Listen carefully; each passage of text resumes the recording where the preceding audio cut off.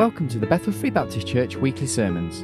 This is the evening service of Sunday the 1st of March 2015, entitled A Transformed Life, and the Bible reading is taken from Romans chapter 12, verses 1 to 2. Here's Pastor Larry T. Curtis. Book of Romans chapter 12. Romans chapter 12, verses 1 and 2. I invite you to stand with us to honor the reading of God's holy word, beginning with Romans chapter 12 and verse 1. Did I turn myself on? Yes. Okay. I beseech you, therefore, brethren, by the mercies of God, that you present your bodies a living sacrifice, holy, acceptable unto God, which is your reasonable service.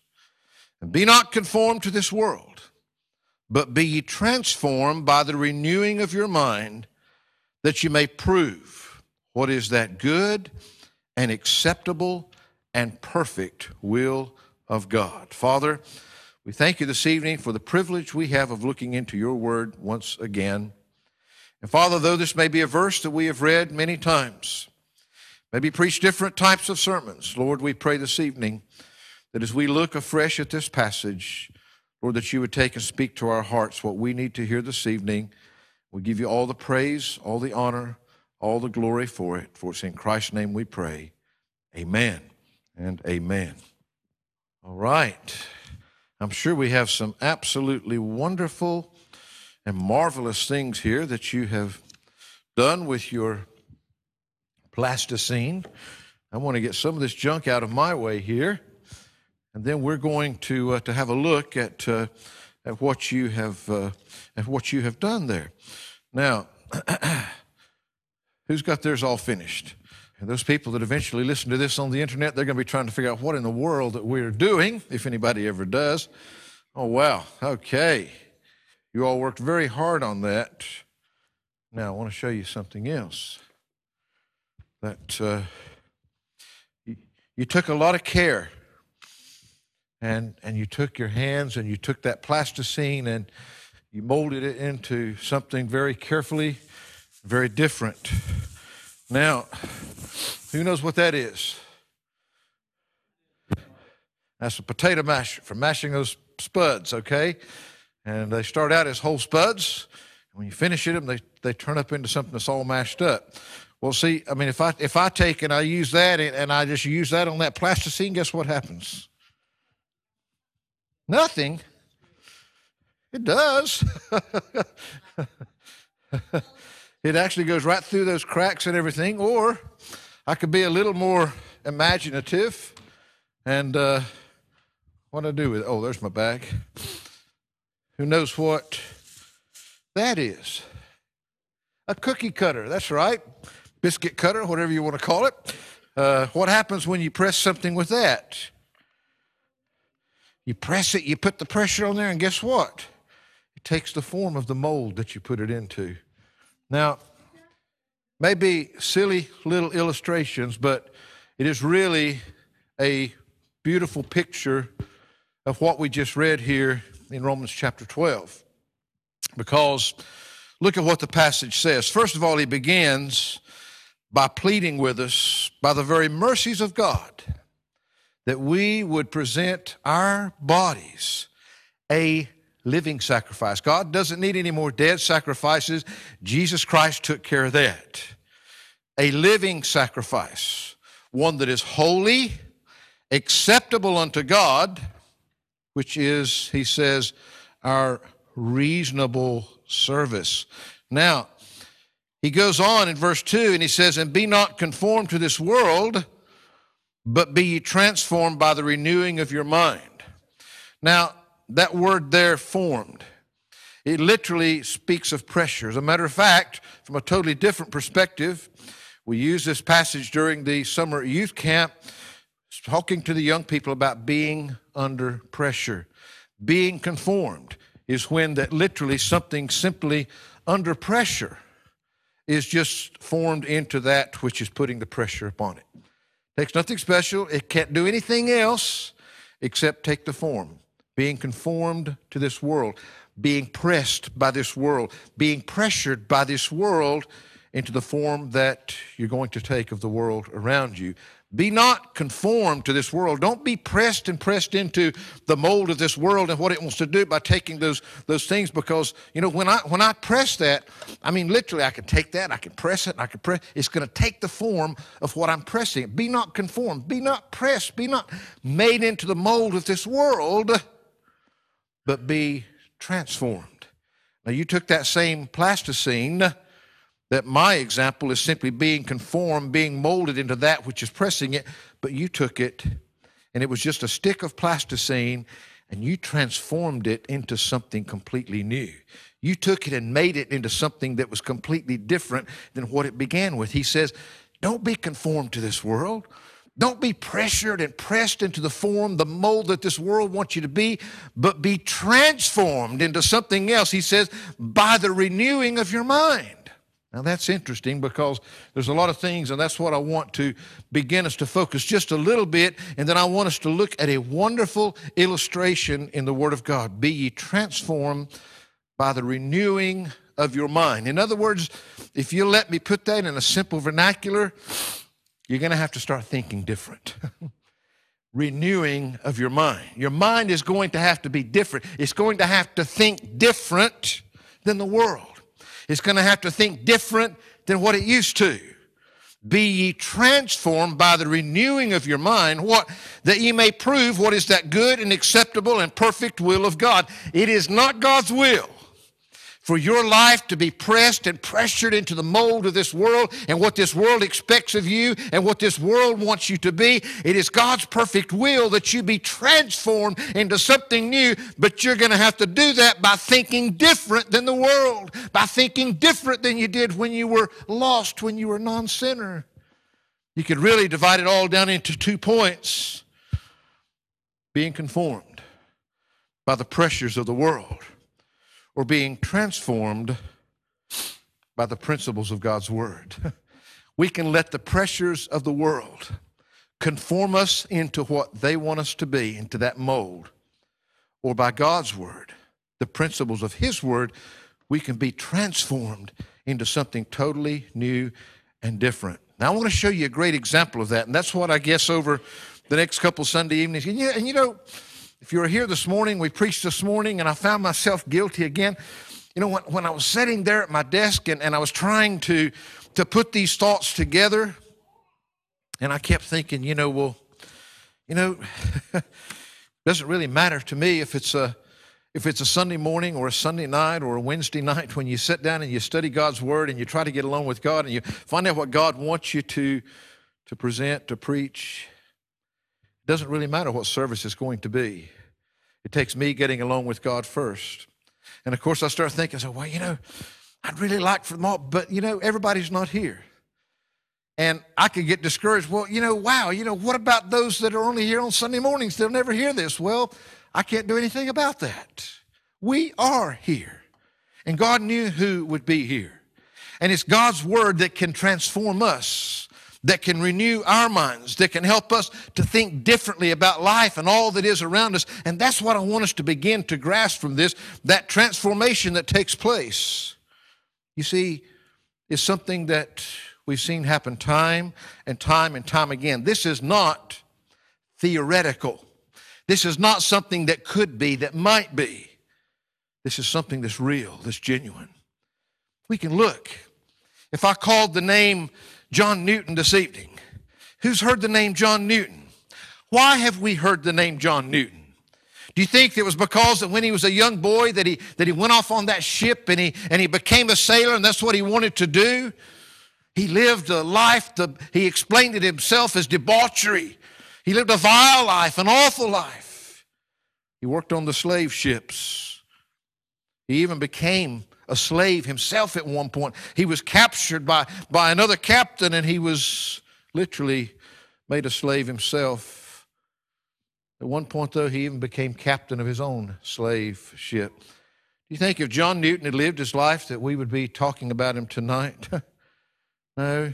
You see, God began to work on his life. He read a paper by a gentleman by the name of Thomas A. Kempis, and it was called Imitation of Christ. imitation of Christ.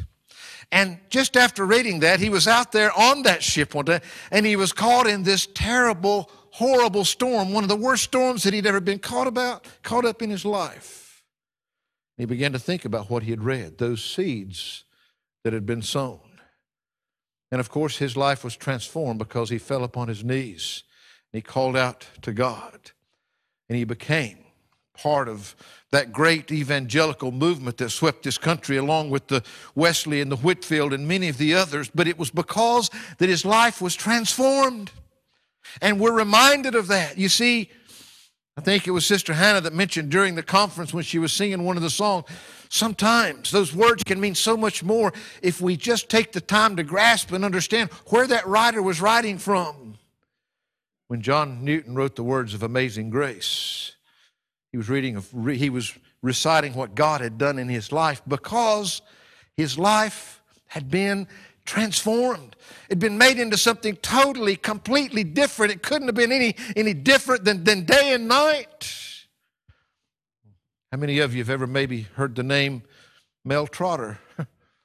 You've read many autobiographies. Mel Trotter, again, is a name that we can find. Mel Trotter was a barber by profession. But Mel Trotter was a horrible, horrible alcoholic. Matter of fact, his life was totally controlled by alcohol. He fell so low that when his young daughter died and his wife gave him the shoes to take down to the funeral home to go on his own daughter to be buried in, instead he took them and sold them and went and bought booze with it. The little girl didn't have any shoes to be buried in. We find one night, some people think these things happen by accident, but one night he happened to stagger into a place called Pacific Garden Mission in Chicago. And he went in there, and as he went in there, he heard the message of Jesus Christ being preached and proclaimed. His life was transformed that night. He accepted Lord Jesus Christ as his Lord and Savior. And when he died, he had personally been responsible for personally starting 60 of those homes in cities from the East Coast to the West Coast of the United States, reaching out to those people on the street that had never, ever heard. Would anybody have known the name of Mel Trotter had he died in that drunken state that he was living his life in? No, but his life was transformed. He was being. As a drunkard, he was being conformed to the mold of the world. The pressures around him was making him what he was. But by the power of God's Word, he was changed. He was transformed into something totally and completely different. We begin to read in the Bible, if you turn with me to the book of Acts, chapter 9, we have an example that God himself gave us of this transformation that he's talking about. I'd like to read these verses to you this evening and just be reminded of what took place here. It says, and Saul, yet breathing out threatenings and slaughter against the disciples of the Lord, went into the high priest. Here's a guy. His name is Saul. And I mean, he has got some passion. He's breathing out, he says, these threatening slaughter against anybody that's a follower of Jesus Christ. He goes to the high priest, it says, and desired of him letters to Damascus, to the synagogues, that if he found any of this way, of what way? Those followers of Jesus, whether they were men or women, he might bring them bound unto Jerusalem. And as he journeyed, he came near Damascus, and suddenly there shined round about him a light from heaven. What was that light from heaven? It was the glory of the Lord Jesus Christ himself. Here he is. I mean, he's passionate about what he's doing. He's going down through there, and his object is to go and to capture all the Christians that he can and to bind them and throw them into jail in Jerusalem. The Bible says, and he fell to the earth and heard a voice saying unto him, Saul, Saul, why persecutest thou me? He said, who art thou, Lord? The Lord said, I am Jesus, whom thou persecutest. It is hard for thee to kick against the pricks. And he, trembling and astonished, said, Lord, what wilt thou have me to do? And the Lord said unto him, arise and go into the city, and it shall be told thee what thou must do. The men which journeyed with him stood speechless, hearing a voice, but seeing no man. Saul arose from the earth, and when his eyes were opened, he saw no man, but they led him by the hand and brought him into Damascus. He was there 3 days without sight, and neither did eat nor drink. There was a certain disciple at Damascus named Ananias. To him said the Lord in a vision, Ananias. And he said, behold, I am here, Lord. The Lord said unto him, arise and go into the street which is called Straight, and inquire in the house of Judas for one called Saul of Tarsus, for behold, he prayeth, and has seen a vision, a man named Ananias coming in and putting his hand on him that he might receive his sight. Then Ananias answered, Lord, I have heard by many of this man how much evil he hath done to the saints at Jerusalem. And here he hath authority from the chief priest to bind all that call on thy name. But the Lord said unto him, go thy way, for he is a chosen vessel unto me, to bear my name before the Gentiles and kings and the children of Israel. For I will show him how great things he must suffer for my name's sake. Ananias went his way and entered into the house, and putting his hands on him said, Brother Saul, the Lord, even Jesus that appeared unto thee in the way as thou camest, hath sent me, that thou mightest receive thy sight and be filled with the Holy Ghost. Immediately there fell from his eyes as it had been scales, and he received sight forthwith, and arose and was baptized. And when he had received meat, he was strengthened. Then was Saul certain days with the disciples which were at Damascus. Straightway he preached Christ in the synagogues, that he is the Son of God. But all that heard him were amazed, and said, is not this he that destroyed them which called on his name in Jerusalem, and came hither for that intent, that he might bring them bound unto the chief priest? But Saul increased the more in strength, and confounded the Jews which dwelt at Damascus, proving that this is very Christ. And after that many days were fulfilled, the Jews took counsel to kill him. But their laying a wait was known of Saul, and they watched the gates day and night to kill him.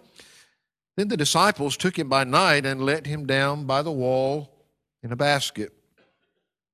When Saul was come to Jerusalem, he essayed to join himself to the disciples, but they were all afraid of him and believed not that he was a disciple. But Barnabas took him and brought him to the apostles, and declared unto them how he had seen the Lord in the way, and that he had spoken to him, and how he had preached boldly at Damascus in the name of Jesus. And he was with them coming in and going out at Jerusalem. And he spake boldly in the name of the Lord Jesus, and disputed against the Grecians, but they went about to slay him. Which, when the brethren knew, they brought him down to Caesarea and sent him forth to Tarsus. Then had the churches rest throughout all Judea and Galilee and Samaria, and were edified, and walked in the fear of the Lord, and in the comfort of the Holy Ghost were multiplied. Saul, quite a character. By birth, he was a Jew. By citizenship, he was a Roman. By education, he was a Greek. By the grace of God, he became a Christian. Paul, an apostle, a missionary, an evangelist, certainly a theologian, a pastor, an organizer, a leader, a thinker, a fighter for truth, a lover of the souls of mankind. We see as we begin to read and study about this transformation, you can read right through the book of Acts and you can find what this man that was transformed that day on the road to Damascus, what God did with his life. We find that his first appearance that we find in Scripture was in Acts chapter 7, in verse 58. You remember what was taking place there? It was when Stephen was being stoned. Stephen was being stoned for his faith. And of course, it was there at the feet of this one called Saul that they laid his clothes. We saw clearly that his role following Stephen's death, you can read all about in chapter 8. He was one of the greatest persecutors the church ever knew. He was set out bent and determined to destroy everything that had anything to do with the Lord Jesus Christ.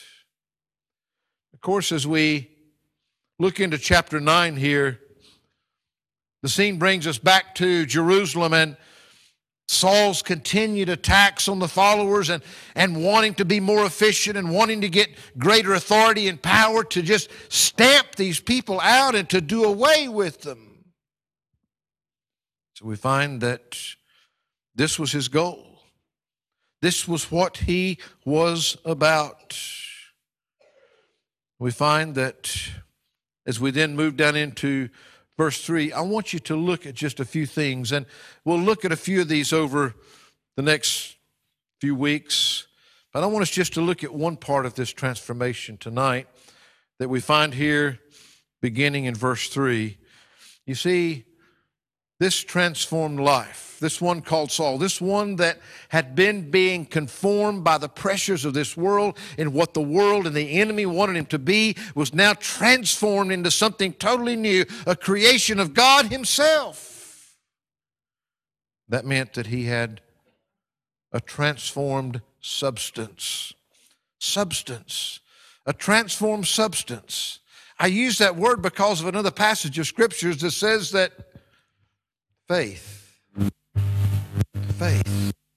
How do we describe faith? It is the substance of things hoped for, the evidence of things not seen. The very substance of his hope and all that he was and all that he was to be. You see, this man, what he believed in, what he was made up of, what his life was all about, it was all transformed because he believed something totally different than when he set out on that journey that day. Man, he left that city with Damascus, or left Jerusalem on his way to Damascus with one thing in mind. But his life was transformed. I want you to notice how that came about, because this is vital. Because your life and my life was transformed in the same way. And the people around us, their lives will be transformed in the same way. And this is where it all begins. If we're not to be conformed to this world, but to be transformed by the renewing of our mind, we've got to start thinking different. And that's where it begins. And you see the first thing that we see here, notice in verse 3, and as he journeyed, he came near Damascus, and suddenly there shined right about him a light from heaven. May I say to you that the first thing that it took was simply contact. What do you mean, preacher? I mean, Paul is literally on a journey to do great harm to the church, to destroy the cause of Christ if he possibly can, and he is stopped dead in his tracks. We could look over, and we've given more details about this in Acts 22 and 26.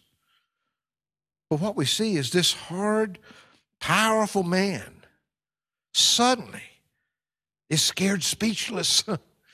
He's not able to even say anything. This light shone round about him, and he fell to the earth, and he heard a voice saying, Saul, Saul, why persecutest thou me? we find that Paul, somebody contacted him that he had no intention of contacting himself that day.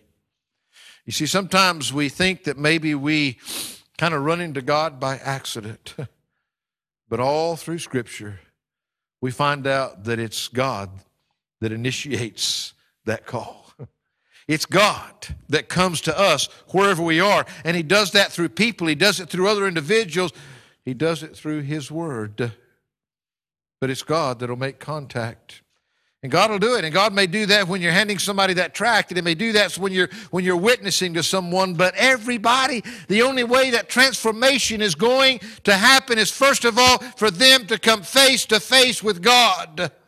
Paul, still Saul at that time, on his way with a great goal and plans and everything all planned out, but he came into contact with somebody that day that he had no intentions of coming into contact with. If you look later, what this same Paul, after his name, of course, was changed to Paul, what he wrote to young Titus, a young man in the ministry, in Titus chapter 3, notice what he says in verses 3 to 5. He says, "For we ourselves also were sometimes foolish, disobedient, deceived, serving diverse lusts and pleasures, living in malice and envy, hateful and hating one another.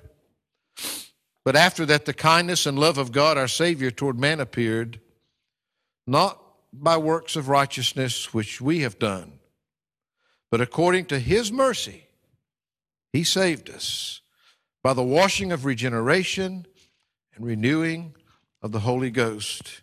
You see, all I want you to see here is that this man's life was transformed because God, by His wonderful grace, made contact with him. He did the same thing with each and every one of you this evening.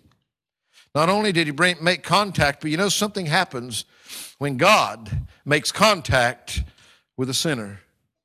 And that's what we see there in verse 4. What happened? God came on the scene, and He fell to the earth and heard a voice saying unto him, "Saul, Saul, why persecutest thou me?" When God makes contact with a sinner, the next thing to follow is called conviction. Conviction. People don't like that too much. Conviction is not something that makes you feel good. Paul is laying flat out on the ground there, and he hears this voice speaking directly at him. Have you ever read your Bible and it was just like God had singled you out? Has the preacher ever been preaching? You said, now who told him that? How did he find out about that?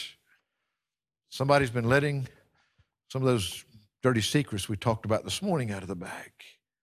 Now, what we recognize is that when God makes contact, though, we find that it brings conviction because God is speaking to me. God's talking to me. Now, his companions heard the voice, but they didn't understand the words that were being spoke there. Only Saul knew what these words meant because these words were for his ears. We find that it says he heard the voice saying, "Saul, Saul, why persecutest thou me?" The question itself, I think, reflects that inseparable link between Christ and his body. Who was it that Saul had been persecuting? Church, the body of Christ.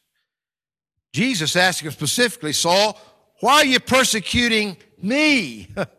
You see, when we become part of the body of Christ, we literally are one with Christ.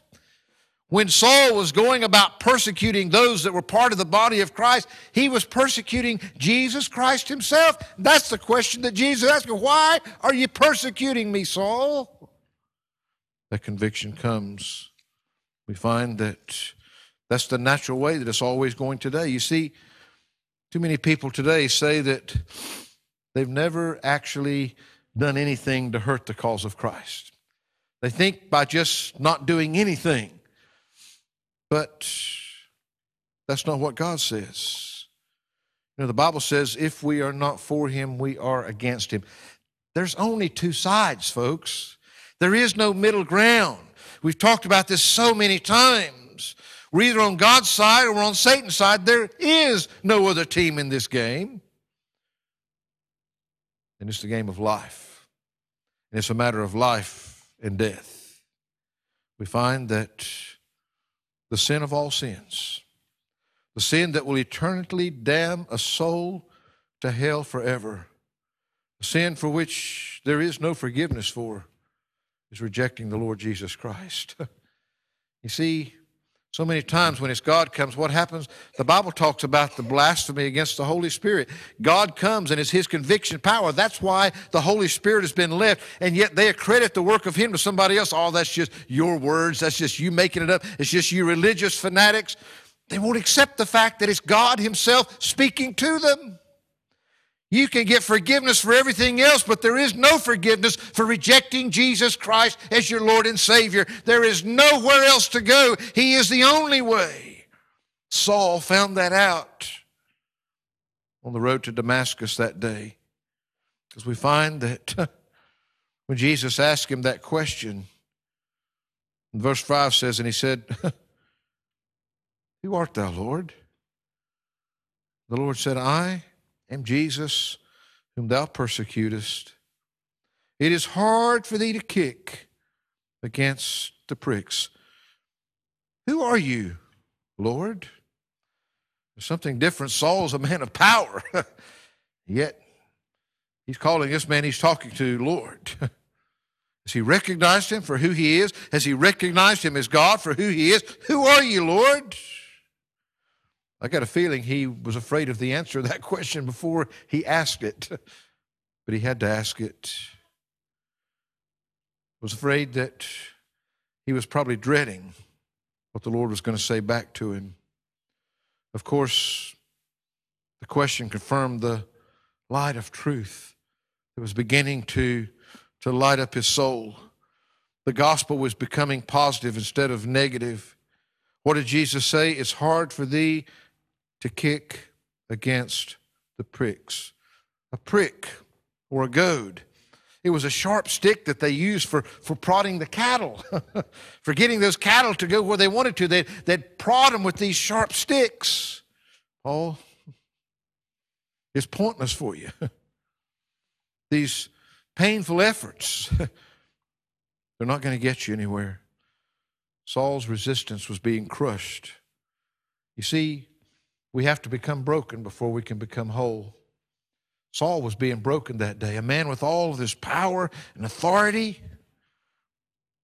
He's the same one that later wrote, when he wrote to the church at Philippi, Philippians chapter 3, he says, beginning in verse 4,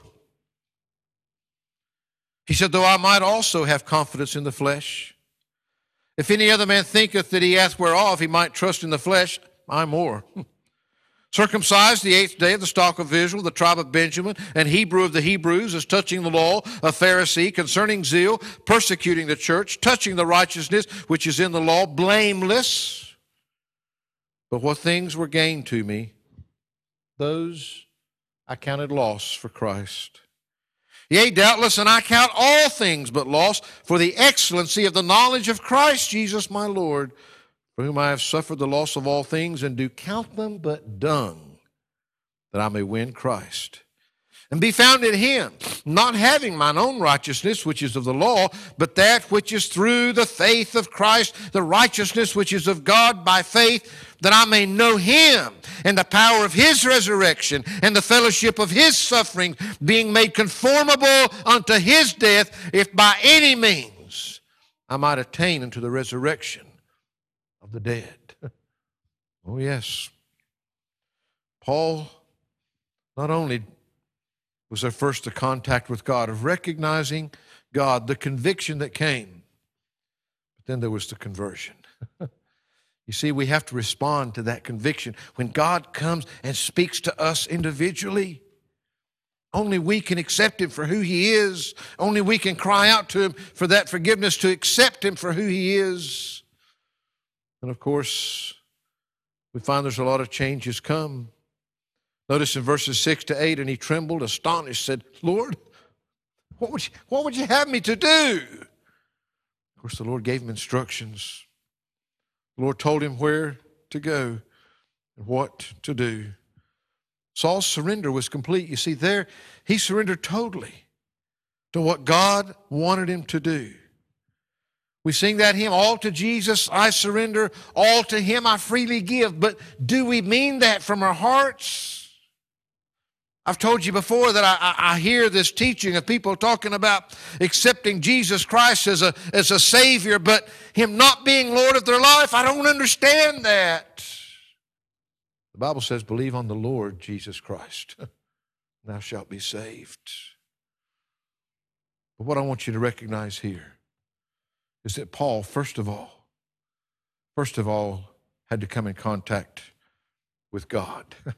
God speaking to him.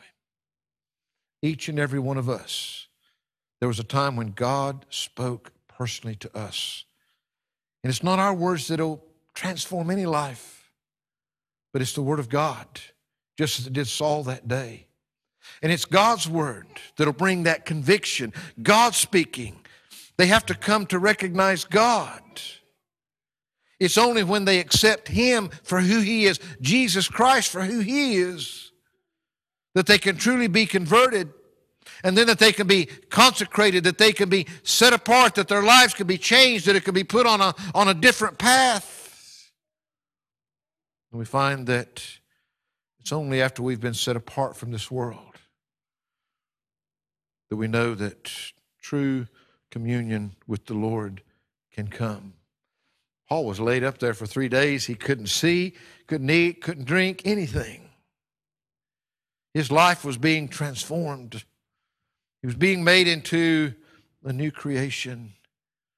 You see, we need to realize and recognize pressure is a part of life. And this world is going to put its pressure in all kinds of ways. And this world wants to conform us into its mold, what it is comfortable with, what it wants us to be. But God's telling us to present our bodies to him, a living sacrifice, holy, acceptable unto him, which is our reasonable service. Not to be conformed, pressed, molded into what this world wants us to be, but to be transformed into something new. Being transformed into what he wants us to be. He says that's how his perfect will is going to be carried out in our lives. Transformed by the renewing of your mind, by thinking different. And it's God's Word that will do that for us. All of us today, we are being made into something. We all are who we are today because of so many things that have happened in our life. Are we who we are? More as a result of being conformed to what the world has expected and what the world wants and what the world wants us to be today, or because we've been transformed by the renewing of our minds, by God's work that's taking place in our lives. And that begins by being transformed in substance, a transformation of our faith, a transformation of what we believe and who we believe and what we believe about the Lord Jesus Christ himself. By coming in contact with God, when he speaks personally to us through his precious holy word. Folks, we've got to grasp, we just don't seem to get it in our heads, any of us. This is God's word. This is God speaking to us. Why do we make so much of the word of God in our day? Because it is God's holy, precious, preserved word of God for us. That's what will renew our minds.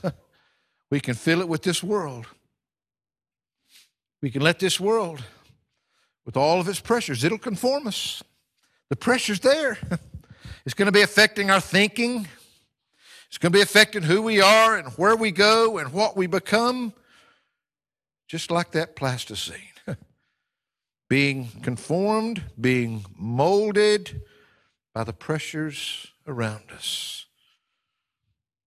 Being transformed Just like all those beautiful things that you transformed with your fingers, being transformed into a new creation in the Lord Jesus Christ. As we look through the rest of these verses, I want you to just get the wonderful, beautiful picture. It begins by a transformation of the very substance of our faith, of all we are and what we believe and who we are. It begins with that transformation that comes through a contact with the Lord Jesus Christ. The conviction that he brings, the conversion when we respond to that, the consecration that comes when we do surrender all to him and allow him to direct our lives and just go and do what he tells us to do, that communion that we'll never know, that sweet communion that gives you that peace that passes all the understanding, the joy that's unspeakable, and all those other things. A transformed life. Father, we thank you this evening that as we think on these simple verses, and Lord, there's so much more here that we want to see, but help us to rejoice this evening in the fact that each and every one of us, Lord, I hope that there's no one left here this evening that's still being conformed to this world, conformed to what this world wants them to be, conformed to what this world is comfortable with. Father, we find that even in our realms of Christendom, that even within the churches of our day, Lord, not because we've arrived, not because that we're perfect, Lord, we have so many fallacies and failings. But Lord, as we look around us, we see that, Lord, we live in a day when even the churches are being conformed into what the world wants, what people are comfortable with. Lord, we know that so often we read through the Bibles, Lord, we'll see as we go through this, when Paul was being transformed, well, they were wanting to kill him. They were wanting to run him out of town. They were wanting to get rid of him. They didn't want him in their midst. We realize today that it's not the most popular thing. But I pray, Lord, I pray above all else here this evening that if there is anybody here, under the sound of these words, not because they're words that this preacher has stumbled through tonight, but because of the words that you've given us. Lord, you promise us. You promise us, Lord, that faith cometh by hearing, and hearing by the word of God. There might be somebody here this evening that their faith needs to be transformed. They need a transformed faith. They need to believe different than what they came in here believing. The very substance of their life needs to be transformed, and that can only come through a transformed faith. So, Lord, I pray, and I pray for every Christian here. Help us rejoice. Help us to realize that, yes, the world is going to keep trying. They're not going to give up. But, Lord, you have challenged us to give ourselves to you as a living sacrifice, a holy one that is acceptable to you. Father, I pray that you'd help us to do that. Help us not to be conformed to this world, but to be transformed. Help us just to begin maybe over these next weeks as we look to think a little bit differently about some of these things through the renewing of our mind, through what your word. Help us, Lord, not to respond to the pressures of this world, but to the principles of your word. We give you the praise for that in Christ's name. Amen.